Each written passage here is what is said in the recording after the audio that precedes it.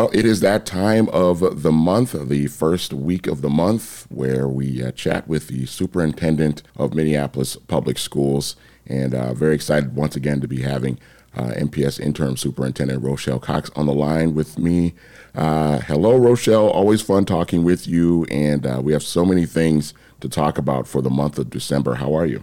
Oh, Manny, it's so good to hear your voice. And yes, December is going to be a very busy month. I'm doing well, and we are excited. I would say first thing we should talk about is we have a new superintendent coming on board soon. Yeah, absolutely. Lisa Sales Adams is going to be the next superintendent of Minneapolis Public Schools, and very excited to be having her come on board. And it's a really busy time right now, and busy time for you, obviously, because we're going to be having a transition coming up here very soon as Dr. Sales Adams gets acclimated to Minneapolis Public Schools. And it's really an exciting time. Yes, and we should have a transition timeline soon on that. And so you and I can talk about that next time we are together. But also exciting is enrollment season is underway. I can't believe it, Manny. Is it already that time again?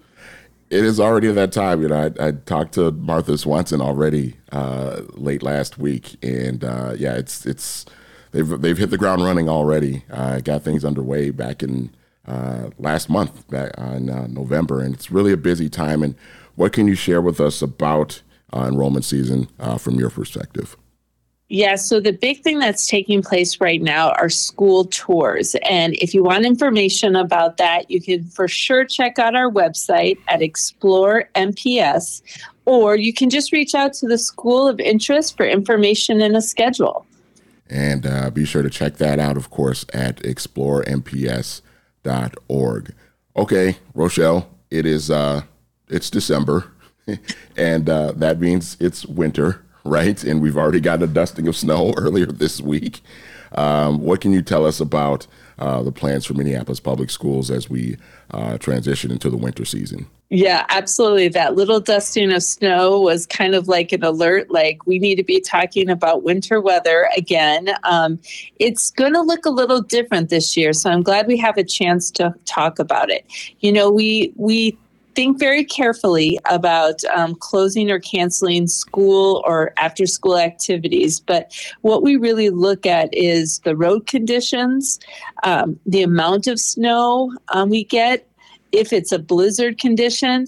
And one of the most important ones that we look at is that wind chill forecast at 6:30, right? So if it's minus 35 or colder with winds of at least 5 to 10 miles per hour, we'll probably be canceling school or activities. MPS Interim Superintendent Rochelle Cox is our guest here today, and you talk about some of the new things that are happening this school year with the winter weather days, those severe weather days. What more can you tell us a little bit about that? Yeah, so e-learning, or when we are at home and kids are learning at home, will only be used on severe weather days for schools and some grade levels at certain schools that do not meet state required instructional hours if school is canceled due to weather. So that means elementaries and some high schools will be closed on severe weather days and will not move to e-learning. If we have many severe weather days and get close to the state requirements for instructional hours, it's possible that even these schools may need to move to e-learning, so they won't be short on those instructional hours if they close.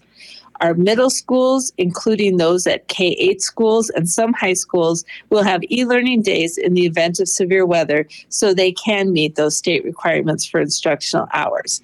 The state of Minnesota has approved up to 5 e-learning days for school districts annually, so it's going to be a little confusing at first as we get used to this. So when decisions are made, we're going to communicate with our families by email, robocalls, text messages, social media, and of course through the news media also. So for more information, and if you're ever wondering what's happening, always visit our MPS website for more information. All right, just a couple more items for MPS Interim Superintendent Rochelle Cox. And one of those items, something very, very exciting. We're back to our MPS Shines winners. And what can you tell us about our winners this time around? Yeah, it's been a full month of going out to different places and sharing information and prizes, a little prize bag for our MPS Shine winners.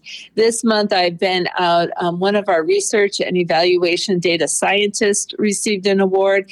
This morning I was down in early childhood screening for one of our staff members that work there. So that was really fun to see all the students in screening. I got to deliver to a couple classrooms this month, which is always really fun because then I can interact with the students also. And we had an AP at Southwest also get it, and one of our amazing custodians there too. So lots of winners this month. It's just fun to spread a little sunshine and cheer and congratulations. And lastly, we talked about the winter season being upon us now. Let's talk about winter break. What are some important dates for folks to remember for the winter break? Right. So our schools are on break from December 18th through January 1st. So our classes will resume on January 2nd, which is a Tuesday. And I just want to say, Manny, I hope everyone has a great end to 2023, and we look forward to starting 2024 together as an MPS family.